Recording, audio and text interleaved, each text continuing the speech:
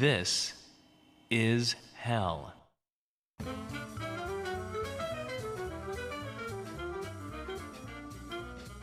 Good morning, listeners. This is Board Operator Dan speaking to you directly on Thursday morning, July 7th, and again by facsimile on Saturday.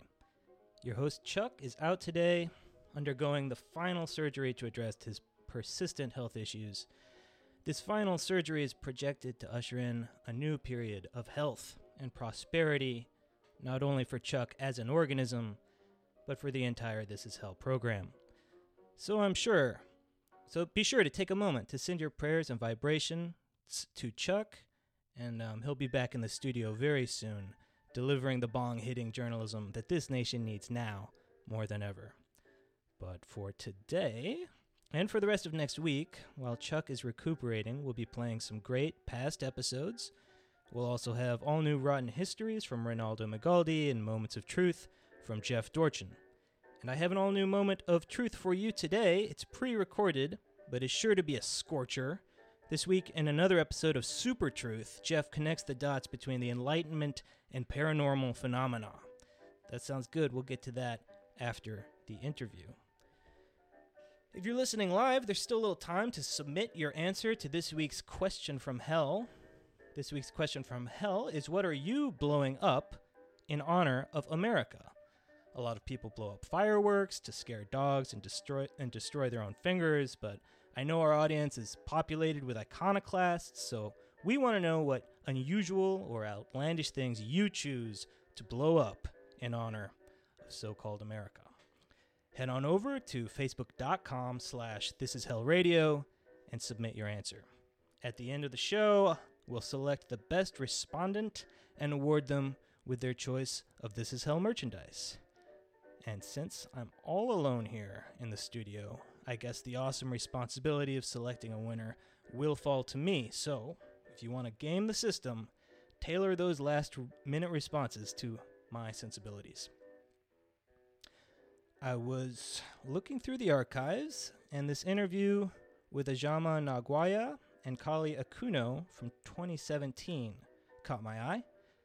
They're involved with Cooperation Jackson, a federation of worker cooperatives they have down there in Jackson, Mississippi. Having to attend anti-democratic workplaces where some person gets to be my boss and nobody cares what I think about what we're doing or how we're doing it has definitely been a low point to my existence up until this point. So I've always been on the lookout for alternatives to that, and worker-owned cooperatives seem like they might fit the bill. I'm excited to hear more about their work, so let's listen along together right now to Chuck in 2017 speaking with educator, organizer, and writer Ajama Nagwaya and co-founder and co-director of Cooperation Jackson, Kali Akuno, and learn about the work that they're doing down there in Jackson. This is hell. We were told there is no alternative, that an economic system other than neoliberalism, unfettered capitalism, corporatism, financialization, whatever you want to call it, or its many parts, that was our only choice when it comes to economics. But there are organizations that insist that there is another way, and it may be catching on across the U.S. South. Here to explain is one of the co-editors of the book, Jackson Rising, The Struggle for Economic Democracy and Self-Determination in Jackson, Mississippi. Our guest today is Dr. Ajama Nagwaya. Welcome to This Is Hell, Ajamu. Okay, thanks a lot for having us on the program. I just want to tell our listeners that if they want to find out more about what's happening with Cooperation Jackson, they can go to the website cooperationjackson.org. So you write that back for many people in Jackson, Mississippi. Tuesday, February 25th, 2014 will forever be remembered as a day of infamy. On this day, Jackson Mayor Chokwe Lumumba died without warning or clear explanation, and with Chokwe's untimely death, the hope and promise he embodied for Jackson was nearly extinguished. For when he died, the vision of liberation he projected and the transformative plan he offered to attain it was almost buried with him. We'll get to that plan in just a minute as far as what the future of Jackson is. But you mentioned working with many organizations in the process, including New African Peoples Organization, the Malcolm X Grassroots Movement, the People's Assembly, the Provisional Government of the Republic of New Africa. How much is this taking place in Jackson because of a very long and vibrant history of civil rights activism dating back to at least the 1960s civil rights movement and before? Did this take decades of activist culture to create? Well, I would even say it's more than a century. It's part of the resistance struggle of Africans in the United States and in the southern United States and Mississippi in particular to achieve self-determination. So even after the enslavement, Africans in the United States had no option but to look for cooperative solutions. So when it comes to mutual aid in the economic realm, Africans have been doing that in Mississippi for a long time. When it came to the question of even building political organizations for third self-determination, this is something that has been going on. So the New African People's Party and the provisional government, the Republic of New Africa, are simply building on a tradition of self-determination. Because one of the things that we should be clear about, in spite of how neoliberal capitalism and even liberal capitalist democracies are acting as if they're the only games in town and they represent the highest aspiration of human development, is that groups have been struggling, and Africans in particular have been struggling at the political level and the economic level for centuries. From we landed here, we have been struggling because even interstate insurrections represent an attempt at self-determination. But in terms of the 1960s, the Provisional Government of the Republic of New Africa and the people who were fighting for civil rights we've been organizing the people using cooperatives, using collectivist type of economic projects to assert the rights of Africans here. So Chokwe, Lumumba, and that new development, are simply building on that long-standing tradition that exists inside Mississippi, in spite of what you may think of the terrorism and the apartheid that's faced in the American South.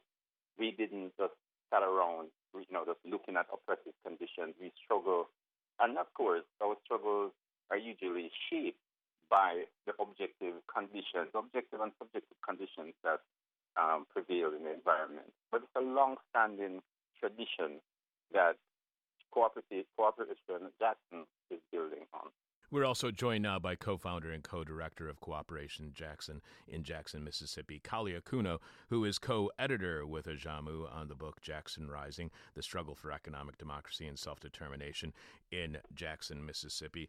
Kali, often when there is a challenge to power like the kind that Jackson Rising is and Cooperation Jackson is offering, whenever there is that kind of challenge to power, analysts in the media will say those challenges are always driven first and foremost by economic means or needs more than anything else.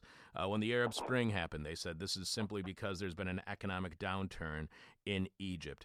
Is what is happening in Jackson more than about just being about the bottom line? Is this about more than just the bottom line? Oh, it's about profound more than the bottom line. And if it was just an immediate response, say to the 2008 crisis, folks would be really missing the point because the crisis in that regard had hit the black community in Mississippi, particularly in Jackson, generations ago. And what I mean by generations ago, you can go all the way back to the founding of the state and the introduction of chattel slavery to chart the conditions, and you'll see a consistent thread all throughout. So that level of kind of impoverishment, deprivation as a driving force in that regard would have been there for centuries. So it's more than just your, folks being thrown out of work, because in reality, the real unemployment rate in most of the black community in Jackson hovers between about 40 to 50%, and that's in the best of times. So is there an economic dimension to the question? Definitely. But there are longer questions of systemic oppression, apartheid, as Ajamu mentioned, and the ongoing struggle really for self-determination.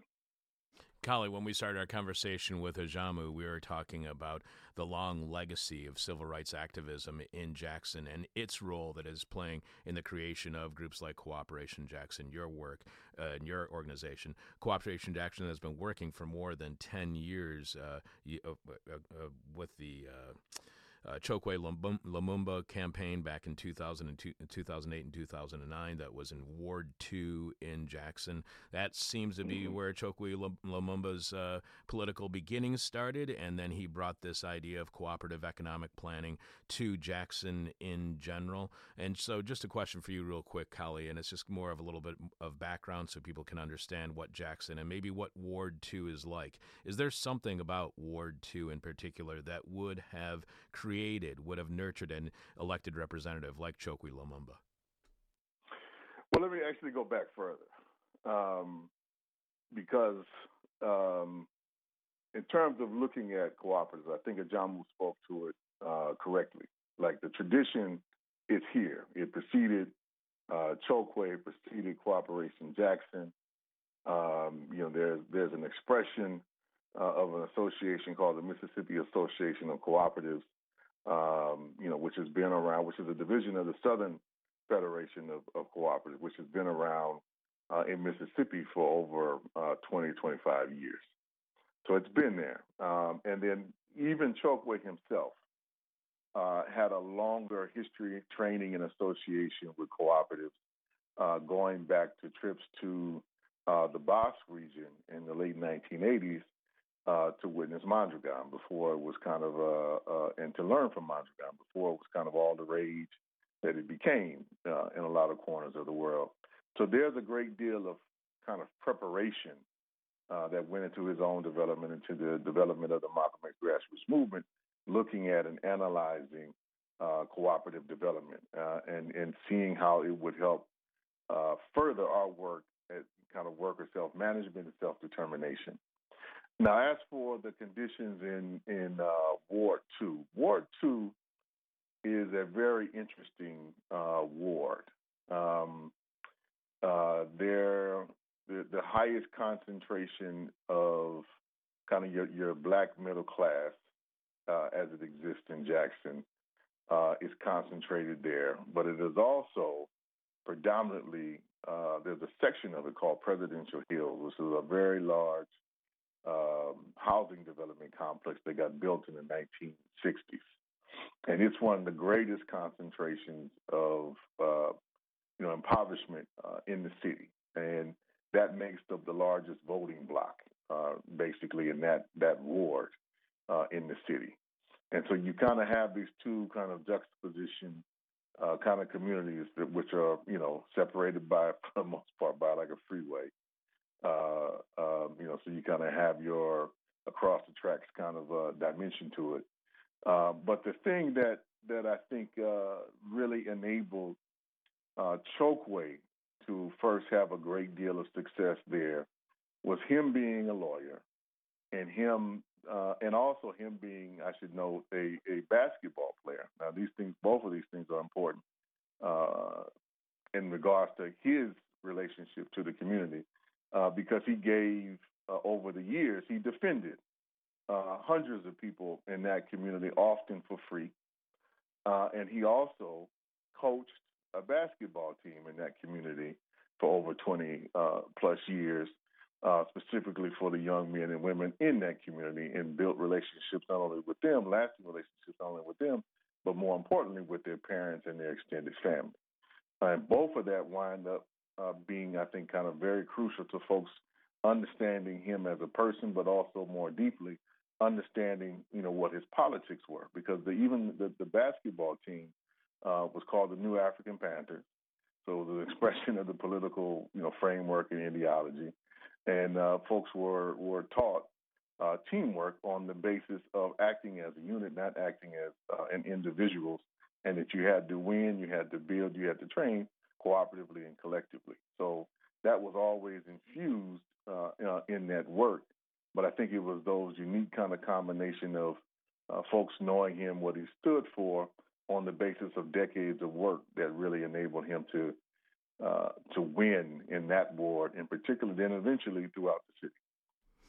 Ajamu, you and Kali write that contrary to the propagandistic claim about capitalism being the only game in town, there are alternatives to this system. One example, as Kali was touching on it, one example that demonstrates in practice elements of a post-capitalist practice is the Mondragon cooperative experiment in the Basque region of Spain. And for those who don't know, you explain their success. The Mondragon Corporation is a network of cooperatives and other organizations with worker cooperatives at its center. In 2015, the Mondragon Corporation generated $12.11 billion in income, provided 74,000 plus jobs, invested 317 million euros in its operation, achieved the figure of 43% of the workers' members being women, and had workers' owners constituting 81% of the cooperative's workforce. The Jackson-Cush plan, the plan that's being used in Jackson, and the emerging cooperative experiment in Jackson are heavily influenced by the Mondragon experiment and its interrelationship with the Basque movement for self-determination and sovereignty. In these movements,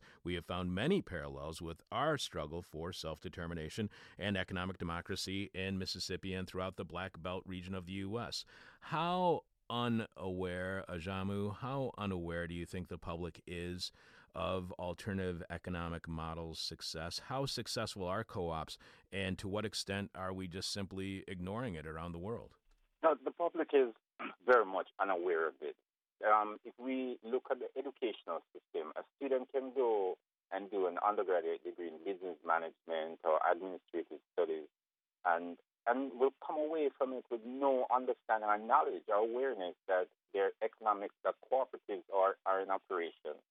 So even in the formal educational system, where most of us will pass through, we're not exposed to that. We can study commerce, economics, and we will not be taught about the history of cooperatives and how cooperatives, worker cooperatives, and other forms of cooperatives emerged as a reaction to capitalism and the very exploitative conditions of the Industrial Revolution, where workers drew on their rural experience of cooperation to confront capitalist exploitation in urban centers, and they created cooperatives. And people like Marx commented favorably and produced the cooperatives, the worker cooperatives. Mikhail Bakunin, the anarchist from Russia, they commented favorably on that as the embryonic form or the laboratory for training people into cooperation and to show that capitalism is not the only game where the workers must submit to the dictatorship of capital or just something that says to the work relations of capitalism. So we have a work to do within our movement, and even within our movement, the left, and I'm saying the left broadly defined, including even people who may be philosophical liberals, but they have a welfare tendency in terms of providing a minimum standard of living for people in society. The left, we're unaware of cooperatives and their usefulness, and those of us who are aware of it, we look at certain, degeneration or corruption of cooperative principles or the accommodation of cooperatives to capitalism as the full potential of cooperatives, not realizing that in spite of the fact that many cooperatives have adjusted themselves or accommodated themselves to capitalism, they still represent potential tools for social emancipation. Is what we do that will make the difference. It's not like an objective condition that they must accommodate themselves. For example, when we look at most worker cooperatives in the United States or throughout the world, do not see themselves as a part of the class struggle, that they will link up with the union movement and trying to place worker self-management on the agenda as a way for us to increasingly control the work of the world and to use network of cooperatives as space from which we fight capitalism. And I see that as a poverty of imagination, that we look at things as they are and think this is all that they can be. And we are not of that outlook. We believe we can use these tools to create liberatory spaces to fight capitalism, because we must create a transitional program. That's what is happening through Cooperation Jackson, is that we're developing the embryonic forms that we'll find in the future socialist communist society. And that's something we have to put back on the agenda, that socialism is a possibility. So even without the pursuit of socialism, what are we going to accommodate ourselves to?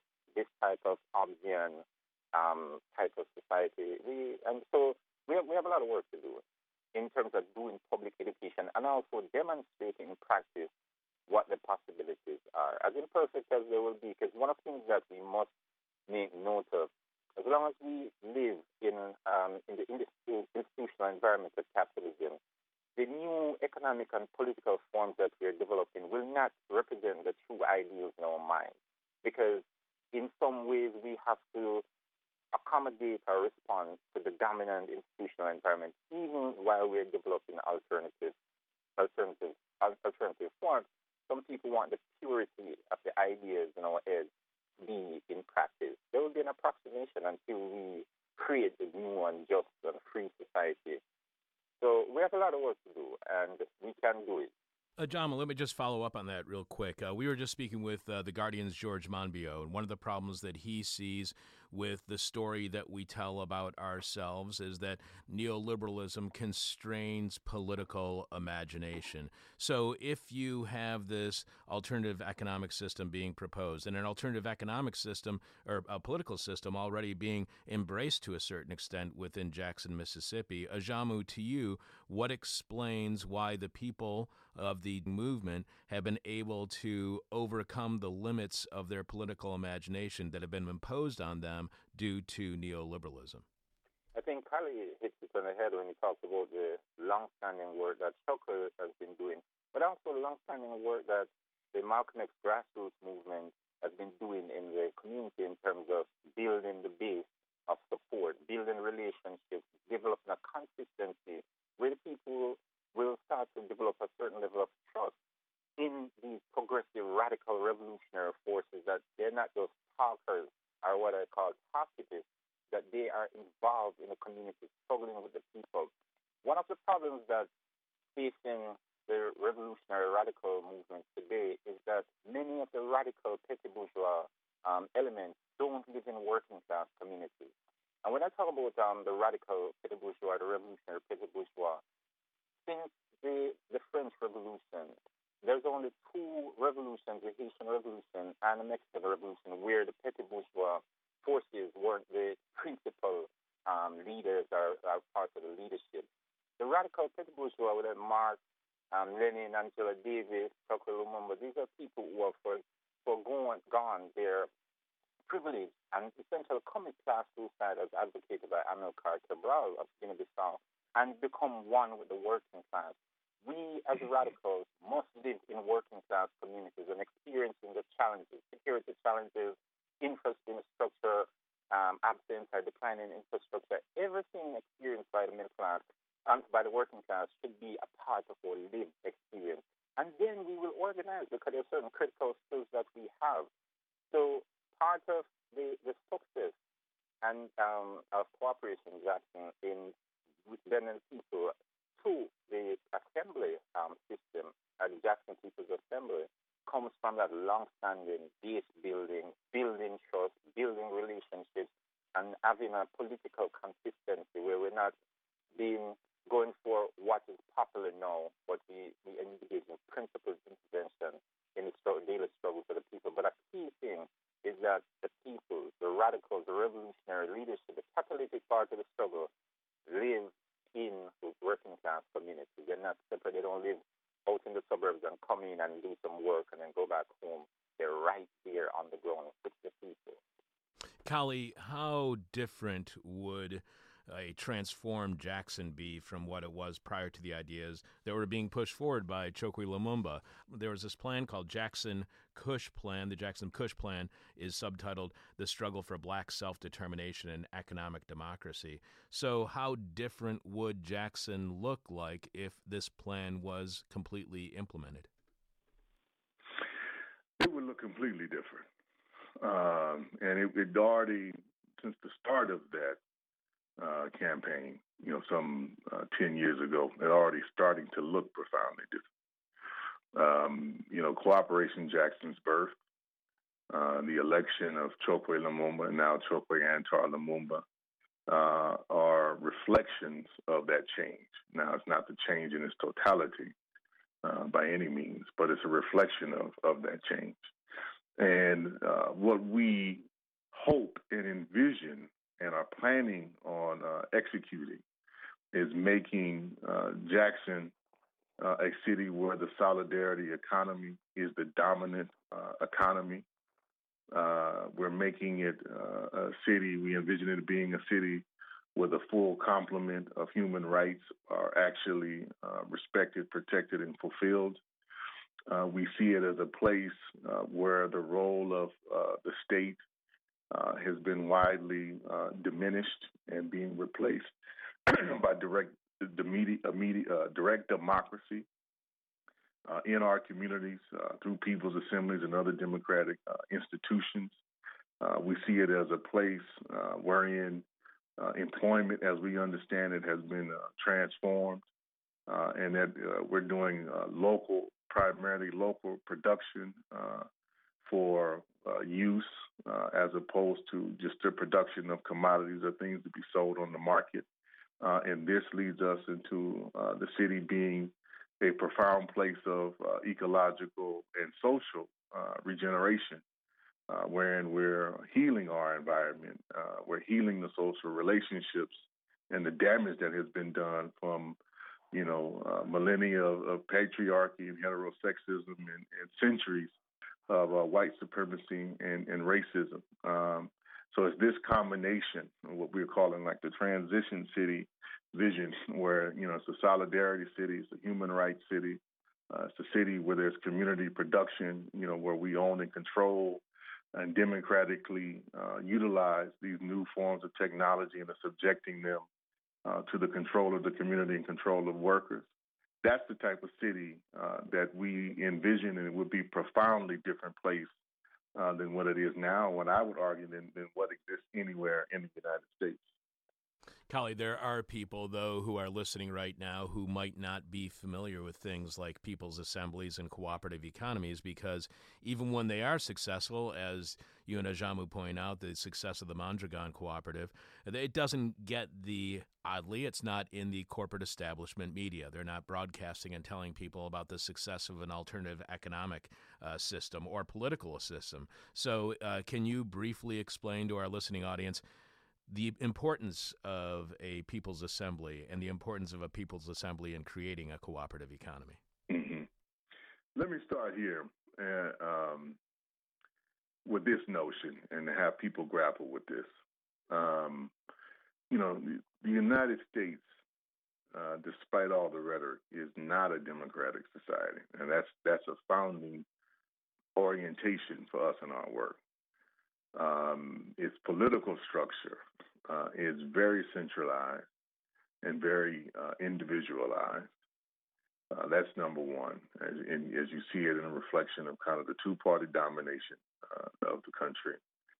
Even there, wherein people are not beholden to constituencies, they're really just beholden to corporate interests because the way the parties are structured, individuals can flip and choose because it's not a constituency, which is actually choosing the candidate. They're just choosing individuals. And that's a key feature that we could talk about at length about, how undemocratic in practice that really is. And then on a deeper level, this is not a society which is in any way organized around economic democracy, meaning as a starting place, we do not get to determine the conditions of our working environments. Most of us do not. The vast majority in this country do not. We don't determine the hours. We don't determine the wages. We don't determine the product. We're alienated from what is produced. So we are trying to create vehicles of direct and participatory democracy and create spaces in our community where we have the ability to democratically choose and decide and determine everything around our social life. And so the people's assemblies are bottom-up constructions on how do you create that. And for us, we're trying to do them for, number one, the kind of expression of dual power, but to serve two purposes. Number one, to be a check on the government. That's an essential piece. And then number two, for us to build the democratic practice and the democratic knowledge and know-how for us to do the type of transformative building in our community where we are self-governing the projects around what we want our street to look like, what we want our neighborhood to look like, what type of services are needed, what type of economic activities are needed to make sure that, everyone is cared for and is healthy, have the sustenance they need, the shelter that they need. How can we do that on our own with the resources at hand, which don't make us dependent upon any kind of external force or source, but particularly not have us dependent upon capital in any fundamental way. And for us, we've been, raising this argument that in our community, which people know from their experience, there is nobody coming to save us. We got to do the work of transforming our own community ourselves. And we welcome principled outside support and resources that folks may want to lend and support from the outside. But how we utilize those resources will be determined on the ground. They will not be determined by, some external force, be it some, wannabe benevolent capitalist or foundation playing a similar role, right? The community is going to determine what those resources might be utilized for. So we are trying to create this to be that expression. It's a long-term struggle because, one of the things we have is kind of a mantra inside of Cooperation Jackson in particular is that, we are struggling to learn how to be democratic because that is not something any of us have directly experienced or witnessed on a consistent, systematic level. So we are struggling to transform ourselves to be actually democratic beings and democratic actors, like in the world. And the People's Assembly are a way for us to both practice that and to build that and to learn that. So, Ajamu, following up on what Kali just said, that we have to rethink the way in which we need to actually embrace democracy. We need to rethink our politics. How much do we need to redefine our understanding of what the economy should be? Because, Ajamu, a cooperative economy sounds good for workers, but is that necessarily mean it's good for business? There's always seems to be this idea within the economy that we live in now that it's a zero-sum game of business versus worker success. But maybe we have to think beyond that kind of framing. How much do we have to redefine our understanding of what the economy should be in order for us to embrace or even understand cooperative economics? From the outset, in terms of the people are in support of the conventional economy. They may have an understanding. They may implicitly understand or instinctively understand that cooperative economics and cooperatively organized businesses with a commitment to end the exploitative relations within capitalism is actually bad news. A cooperatively organized community would be bad news for capitalist businesses because if we as consumers and workers decide that we're going to establish in the city of Jackson cooperatively organized businesses, even the supermarkets will come under cooperative ownership. You could have a consumer cooperative model as exists, consumer and worker cooperative model as exists in Mondragon, where the workers and the consumers come together and own supermarkets in Mondragon. So if we cooperatively organize a supermarket, we would need to shop at a capitalist supermarket, and the workers would end up working in that joint worker-consumer cooperative. If we need to purchase shoes, the shoe store could be a chain of worker cooperatives. So we would not need to patronize capitalist corporations. We would support cooperatively owned businesses. During the collapse or the Great Recession that took place in 2008, many people are saying we need to get rid of those banksters. But at the same time, most of us are even as progressive people. We deposit our savings or financial transactions with capitalist banks. yet we have credit unions that are member-owned and member-controlled. So if we're going to if we decide we're going to keep our money in credit unions and transform credit unions ideologically and operationally into instruments of the class struggle, a cooperatively organized economy would be bad news for capitalist business, as it should be, because we're not of the perspective that, it is going to be a system of peaceful existence, because if you have oppressive conditions and we have a space where we have liberatory practices, if we do not work to undermine the exploitative sector, it might come back one day to take us out.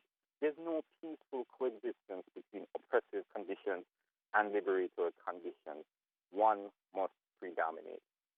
And in that sense, the cooperatives should be a threat to capitalist businesses because they represent worker exploitation. They represent economic production that's geared to profit and not necessarily satisfying the needs of the people. Satisfying the needs of the people is simply incidental to what capitalists do. Their first priority is to make profit.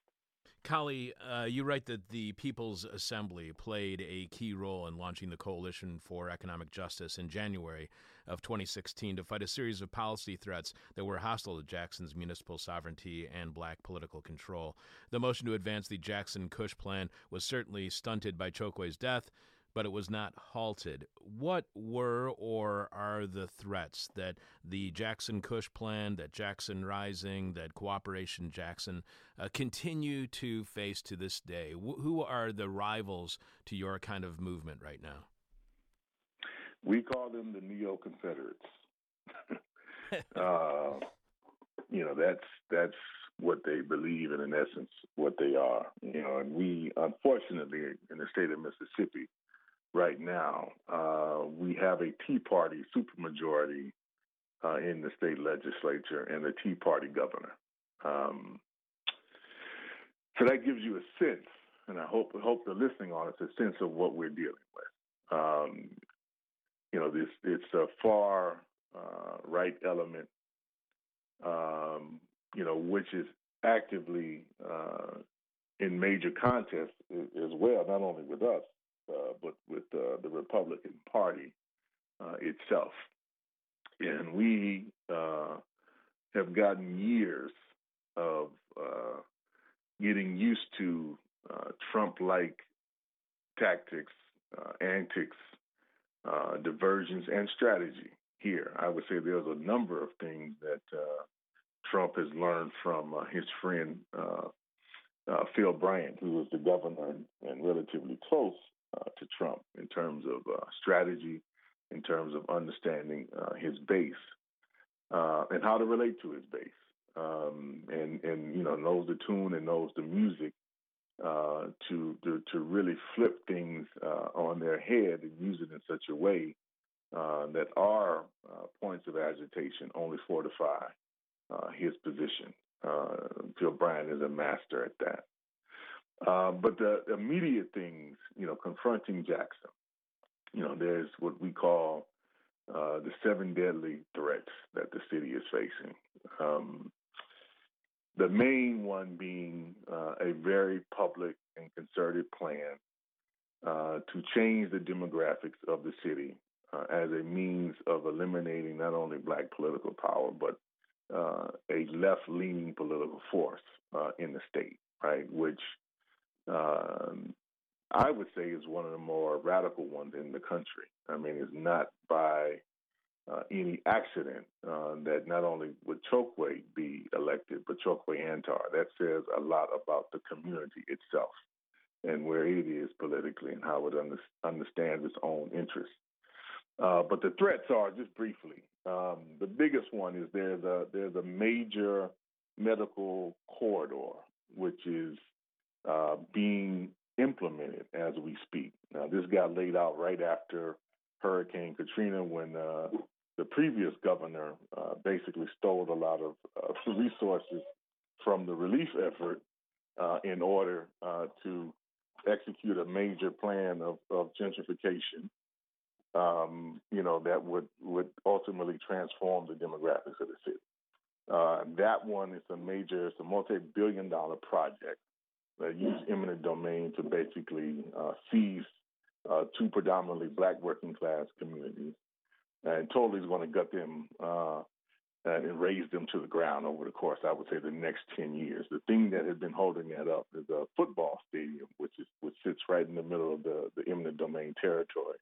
And they just hadn't figured out or come to some agreement as to where they put it. Well, they've now agreed on where they're going to put it, and that's now the second, I would say, deadly threat. And that one is going to be in a neighborhood called Battlefield Park, which they're planning on razing to the ground. That's an exclusively black working class community. And they're going to totally displace that community, which is roughly about 20,000 people, and build this new, dome stadium as another means of gentrification. The major one outside of the hospital one, which is a serious long-term threat, is the privatization of Jackson's water delivery system. And the key there is Jackson infrastructure supplies the greater metro region. And the sale of water, the revenue that comes from the water, that funds 40% annually of the city's budget. So to lose that really puts the traditional operations of the municipality in serious jeopardy. You wonder, what you do with once you lose almost 50% of your annual budget. And that's some serious thinking that we have to really deal with and address. And the major threat there is that the city is under a consent decree from the EPA with some mandated fixes over a 17-year period, with most of the front work having to be done in a 5-year period. And guess what? That 5-year period ends this year. So that's a major thing that Antar is going to have to confront. And then some other pieces there's a One Lake, what they call a One Lake program, where they're trying to basically flood a major portion of downtown Jackson, which sits adjacent to a river, the Pearl River. They're going to flood that, or they're proposing to flood that, because in our state, you can do casinos on waterworks, which is what they want to do. There's also a way of removing a large portion of the community once again. Then we're facing one now, which is the privatization of our education system. Now, there's a temporary, albeit uneasy, compromise that just got worked out actually on Thursday. I'm not too pleased with it, and it's still a lot of room, I think, to kind of contest on the edges. But the threat of the state takeover has been realized. The governor's basically in control, but he's trying to, in his mind, and this is the tricky thing about it, the way that the law was constructed to allow these state takeovers of the schools, it enables kids from the schools that were taken over to migrate to other counties. And so to our north, immediate north, is the richest county in the state, which is Madison County. And to our direct east is the county called Rankin County, where the Grand Wizard of the Ku Klux Klan resides.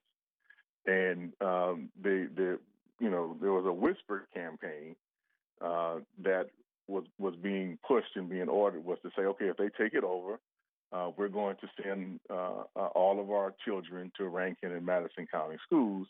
And as soon as that kind of got out, they put a break on Phil Bryant just doing the governor doing a normal takeover, because he does not want to be seen, given his politics and orientation, he does not want to be seen as a governor who then has to enforce, basically, in effect, another desegregation order and program. So that's one that we're actively facing and confronting now. And then the last one, last year, they set up what's called the Capital Corridor Complex. And this is basically creating a district within the city that is completely controlled by the governor. And this district constitutes the richest and most economically productive areas within the city, puts it under his administration. And the deal that got struck with the previous mayor was that he would get some pennies on the dollar to do some repair some of the roads in Jackson. And in what he surrendered was some of the authority and control. So this new district has its own police force. It has its own separate courts outside of the normal court system, and is completely controlled by the governor. So they basically created a new apartheid-like structure within the city itself. And so these are some things that, the Lumumba administration and our social movements here are going to have to confront and come up with some dynamic strategies to defeat. And we anticipate that, come January, when the state legislature, comes back into a session, that they're going to hit Jackson with a whole slew of these right-wing preventative laws, which will, bar us from being a sanctuary city, which is something that Chokwe pushed for and got passed in the city when he was a city council person. But also, more importantly, I think they're going to try to do some very serious measures to block us from really implementing the sustainability and human rights programs that we've been working on advancing. So we got some challenges ahead of us. And Ajamu, let me follow up on what Kali was just saying. You write how we have placed a particular focus on the effort to advance cooperative economics and build economic democracy. As the old saying goes, politics without economics is symbol without substance. So you can't only change politically, you must change economically as well. In your opinion, Ajamu, how much must you have economic democracy to have political democracy? How sustainable is the kind of economic democracy and political democracy that Jackson has right now in the face of all of the threats that Kali is talking about? Can this experiment succeed with those kind of threats from the state? Yes, economic democracy and political democracy go hand in hand, because if we take it that anything that impacts us, any decision that impacts the lives of the people, should be shaped by the people. It takes a political process, and we say it must be a participatory democratic process that makes a decision. So that the decisions around cultural policy, educational policy, economic policy, it must be determined by the people who will be impacted by the decision taken within the economic, social, political realm. So we must have political democracy, a direct democracy where the people govern the communities in which they live. So if we're talking about economic democracy and there's no political democracy, then what type of political decision-making process will exist inside these economic ventures or the economic system that we create? So political democracy, participatory democracy, direct democracy is essential to the economic experiments that we need, or the economic realities that we need that deviate from capitalism. So they go hand in hand. And, we can, create those things as the Jackson People Assembly is doing, creating a process where local people are shaping what the priorities should do, and then we pursue them. And it's not a simple thing where the people come and symbolically make the decision and then a group of experts go and implement it. It's an ongoing process where the people are deliberating over the issues that affect them, setting the goals and coming up with the implementation strategies, and they are the ones that are carrying out that type of work. It's not a body of experts ruling the people, but the people themselves. And it's for that reason, when Kali talked earlier about we trying to learn how to be democratic, we must be trained. We must build the capacity of the people, provide them with the skills, the knowledge that's needed, and also the attitudinal change that we must self-govern ourselves. Because we can have the knowledge and skills, but if we don't have the belief structure and the new value set that we should rule, we should make all the decisions that impact us, we could just have a symbolic commitment to democracy, but in practice, that is not what would prevail. So economic democracy needs a political democratic process in order to work, because we don't take the stance that means and ends are distinct. The means that we use will shape the ends that we're seeking. So if we use top-down means in pursuit of democratic ends, it will not work, because means are ends, and that's the approach that we take to it. Just one real quick question for you, Kali, before we get to the final questions for both of you. Kali, so how much is this kind of movement, how much is this cooperative economic model that's being used at least partly being used in Jackson, Mississippi, how much is this being exported to other places? To what degree is this kind of alternative economic model being embraced in other parts of the South today? I think widely. I mean, there are in some direct contact with us, but a lot of forces that just contact us saying they've been inspired by our work. There's a new cooperative Memphis effort. There are 3 different new major cooperative efforts in New Orleans. There's a cooperation Birmingham, which is developing. There's a cooperation Mobile, which is developing. We're doing some joint work and training with some cooperators in Gulfport, in Biloxi, Mississippi.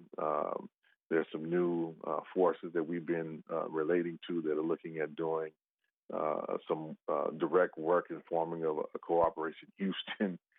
So it's spreading, but it's also spreading, throughout the country. We were fortunate last night to host a group of young cooperators from the Bronx, New York, and we're planning on doing some direct exchanges with them again in January, when they're coming back to spend, I think, about 3-week period with us doing some joint work and training and skill sharing.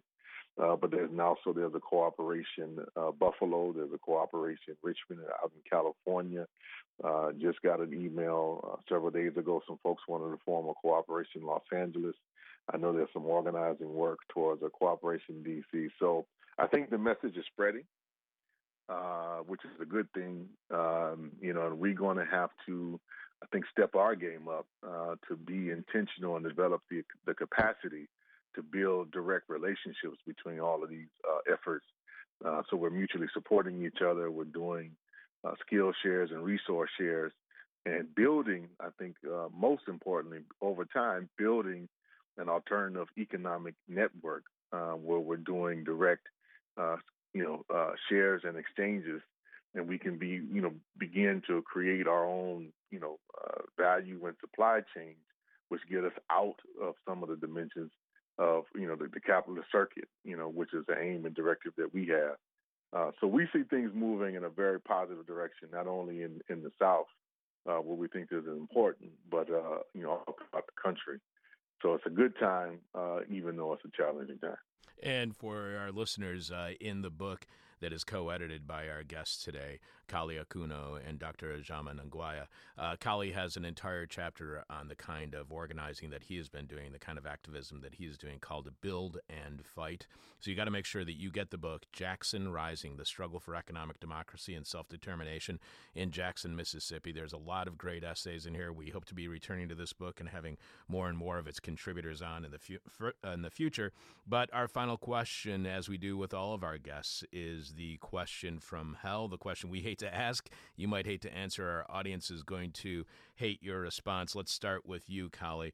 Cooperation sounds great, but doesn't competition lead to motivation, initiative, and innovation more than cooperation? Don't we need innovation, initiative, motivation, all those things brought on by competition in order to not only better our economy, but better ourselves? You want to start first on that, Ajama? No, I'll let you go with that, Kali. I have a different one for Ajama. Okay. I thought it was for both.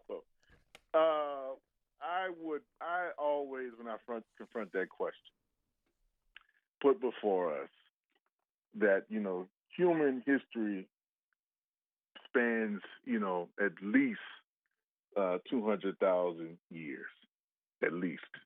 And I would argue longer. And in the form of kind of settled society that we live in, give or take, it's about 10,000 years. Has competition been a dynamic, and is it a general dynamic? Yes. Has it been the dominant dynamic in human culture and civilization? No. We are a species, like most mammal species, we survive more so on the basis of cooperation and solidarity than we do with competing with each other, right? And these two things, I think, in a general dynamic, support each other because there is a competition, just in nature around the limited resources. But human ingenuity has found ways to transform the natural world to suit some of our purposes, to create, abundance and supply. And that has been the dominant trend that led us to where we created what I would call an aberration of a system which leads to producing in excess and is now leading us, with this dynamic of accumulate or die and compete or die, which is now leading us far over the cliff and heading towards an ecological apocalypse. And if we want to keep heading in that direction, I think it's pretty clear. And this year, I think it's made it clear where we're going. And if we're going to get out of this mess, it's going to take a far greater degree of coordination and cooperation than we've seen and witnessed over the past 500 years. So I think the choice is very clear. Like we either cooperate and socialize or face the barbarism that's at hand and the imminent destruction, not only of our species, but I think of complex life on this earth. It's some pretty simple and direct choices that we're facing that I think we got to take some ideological blinders that have been placed before us to serve the existing system, take those off and confront reality and get busy about the regenerative work that's necessary, and that takes cooperation. Speaking of ideological blinders, then you'll love this question I have for Ajamu. Ajamu, it's a lot more simple, yet the answer is probably a lot more complex than the question I asked Kali. Ajamu, is Jackson Rising, is Cooperative Jackson, Cooperation Jackson, is it all just a communist plot? Well, first of all, when people hear the term communism or communist, they may become startled, but if they understand what a communist society is, not the monstrosity that once existed in the Soviet Union, but a communist society is a society without a state, it's without classes, and it's a society that's self-organized by the people. So when the people realize what communism is and what communist is, they would gladly wish for the communist era to dominate. So I would have no problem with saying that if we're trying to end class rule, where there's no dominant class in society, which would necessitate the existence of a state with its military and its judicial system and governmental system to dominate the producing class, the majority of us in society, people should welcome cooperatives being used as a gateway to create a stateless, classless, and self-organized, self-managed society, the communist society. So I'm proud to say that I have no problem with it being perceived as a communist plot. It's not a plot, because a plot is something secretively. All we're saying, we want economic, social, economic, political democracy, and there's no plot around that. The plan is laid out. A plot is something more conspiratorial and secretive. There's no plot, there's no hidden agenda. The only agenda is economic democracy, political democracy, and people self-govern themselves collectively, because cooperation was the basis for human social evolution, and competition, you can't exist just based on competition. It's cooperative that's the motive force for social evolution and our continued social evolution as people. One thing I'll say to listeners, if you'd like us to come to your community, you can organize book talk, book launches, so that we can come and share the information here, and hopefully you may be inspired to create a cooperation where you are, a cooperation, whatever the city is, so that we can create this as a mass movement, because we can challenge neoliberalism, capitalism, liberal capitalist democracies, but we must start to organize on a 24/7 basis, because how we're responding to oppression today is very episodic, because we're using the mobilization approach to emancipation, where a crisis emerges, we respond to it, then we sit back down and wait until the next crisis. When you're organizing, as what's going on in Jackson, you're organizing programs, institutions, projects and you're doing it 24/7 on a 24/7 basis. You're building the capacity of people to self-manage these programs and projects and institutions. So please invite us to your city or your town or your campus so that we can talk about this book and make the book available to you, and we can infect the discourse about liberation with cooperation as opposed to the very twisted, competitive, selfish greed that's being pushed by capitalism. We can make it happen. But let's do it together. Invite us out to your town and cities and campuses, and let's get this work done. Ajamu, thank you so much for being on the show this week. Thank you to you as well. Kali Akuno is co-editor with educator and community organizer Dr. Ajamu Nangwaya of Jackson Rising, The Struggle for Economic Democracy and Self-Determination in Jackson, Mississippi. It's a fantastic book, and you should all check it out. You can find out more by going to cooperationjackson.org. Thank you so much for being on our show this week. Thank you. Take care. You've been listening to a This Is Hell interview. For more Interview Hell and to support the show, visit thisishell.com.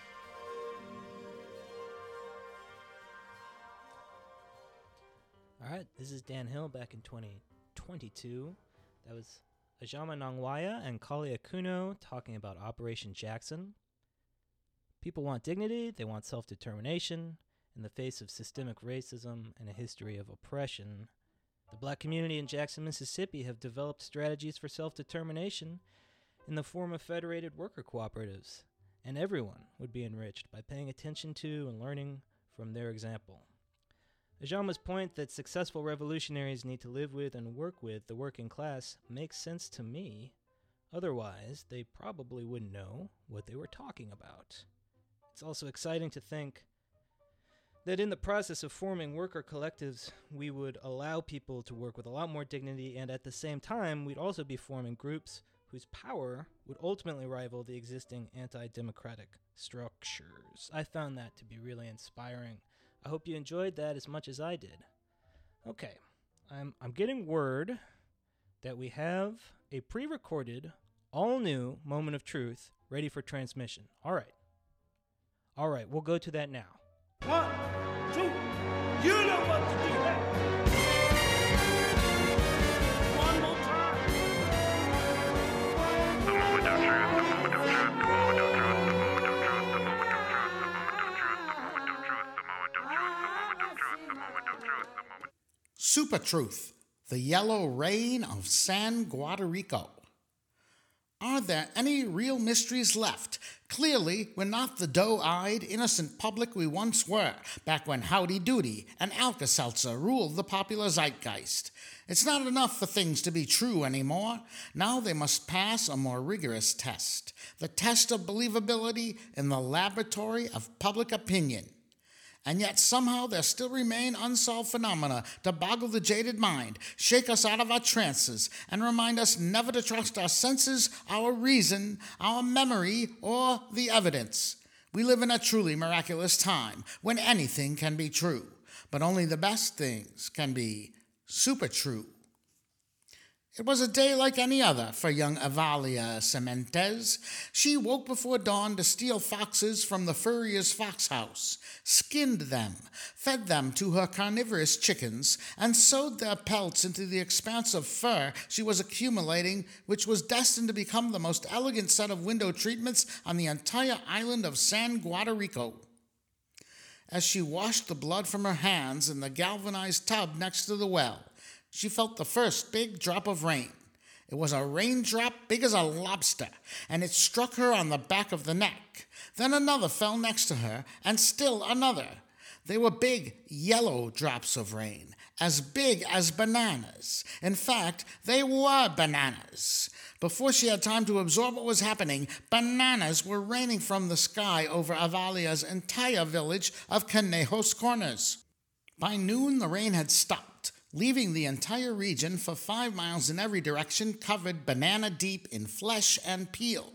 Many cheerful goats were hobbled in their enthusiasm, unable to stick their landings. But the danger to goats was minimal compared to the obese, sweaty immensity of the mysteriousness of the banana apocalypse.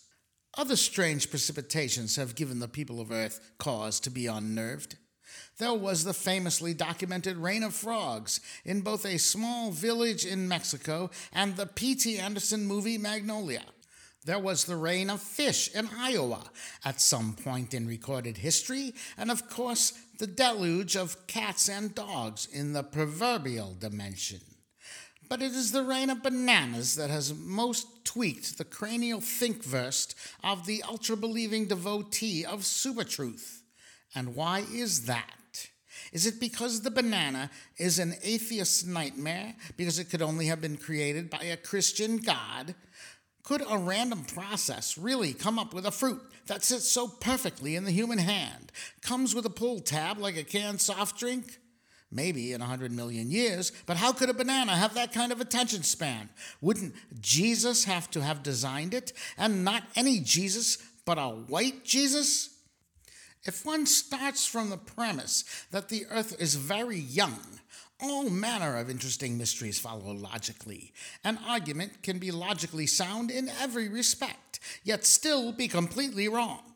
There's a school of thought called the School of Thought. It was founded by Jesse Richardson, who, after 20 years in advertising, founded www.schoolofthought.org to use his powers for good instead of evil. The School of Thought is of the School of Thought that fair, calm, rational discussion is one of the keys, if not the main key, if not the only key, to saving humanity from self-destruction. The naively inspirational saying repeated on their homepage runs as follows: give a man a fish, feed him for a day.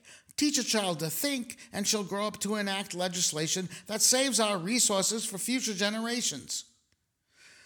Obviously, beginning from this very moment in human history, teaching a child to think so clearly and rationally that she arrives by herself at the exact political position needed to solve climate change and pollution is too little too late, and most definitely playing the long game after the horses are out of the barn. The School of Thought's projects involve posting articles on Enlightenment values and selling cards and posters listing logical fallacies and cognitive biases, presumably to spread the Enlightenment gospel. The Enlightenment and its values, having fallen out of favor as democracy itself, Enlightenment's flagship government style, has been revealed to have been oligarchy disguising itself as popular rule for the past couple of centuries. The crazy thing about the School of Thought is that it believes people can be trained to debate rationally and learn to avoid cognitive biases. What they don't understand is, for that to be effective in saving anything, there has to be a source of unbiased information, and we know there is no such reliable source. So the School of Thought, albeit with its heart in the right place, nevertheless argues a certain point of view, perhaps believing it is doing so without irrational biases entering into its thinking at any point. Actor, champion of rational discourse, and center-leftish gay rights spokesperson Stephen Fry does a voiceover for one of their videos urging people to please agree to the rules of civil conversation. And rational, positive history spinner and popular author Steven Pinker criticized in a Moment of Truth essay entitled The Souls of Pinkerfolk, August 25, 2021, has his photo displayed somewhere on their site, indicating at least his tacit endorsement, if not stalwart support. Bill Gates is touted as having said something nice about one of their card games, I think. But Fry and Pinker can't even agree on the correct way to spell their first name, admittedly a small quibble. As human electronic media has proven, there is no such thing as an ultimately trustworthy source of information. Everything can be called into question if one only has the will. And so, no matter how rationally one may argue, if the premises of one's argument are questionable, all the logic in the world won't help you. Even speaking from a purely anthropocentric point of view and ignoring the bias of anthropocentrism, one always begins one's thinking on an irrationally chosen foundation. Because what someone cares to investigate is not an intellectual matter, but an emotional one. Apparently, choosing to care about sustaining Earth's resources and facilitating the eventual freedom from exploitation of the community of our fellow humans is a premise no more rationally arrived at than choosing one skin color or religion as most worthy of life, or to privilege the right to private ownership and accumulation over all else, including the survival of the species. In fact, you are more likely to hear complaints about logical fallacies from champions of private property than, say, your average socialist. The proof, however, is in the pudding. In this case, banana pudding.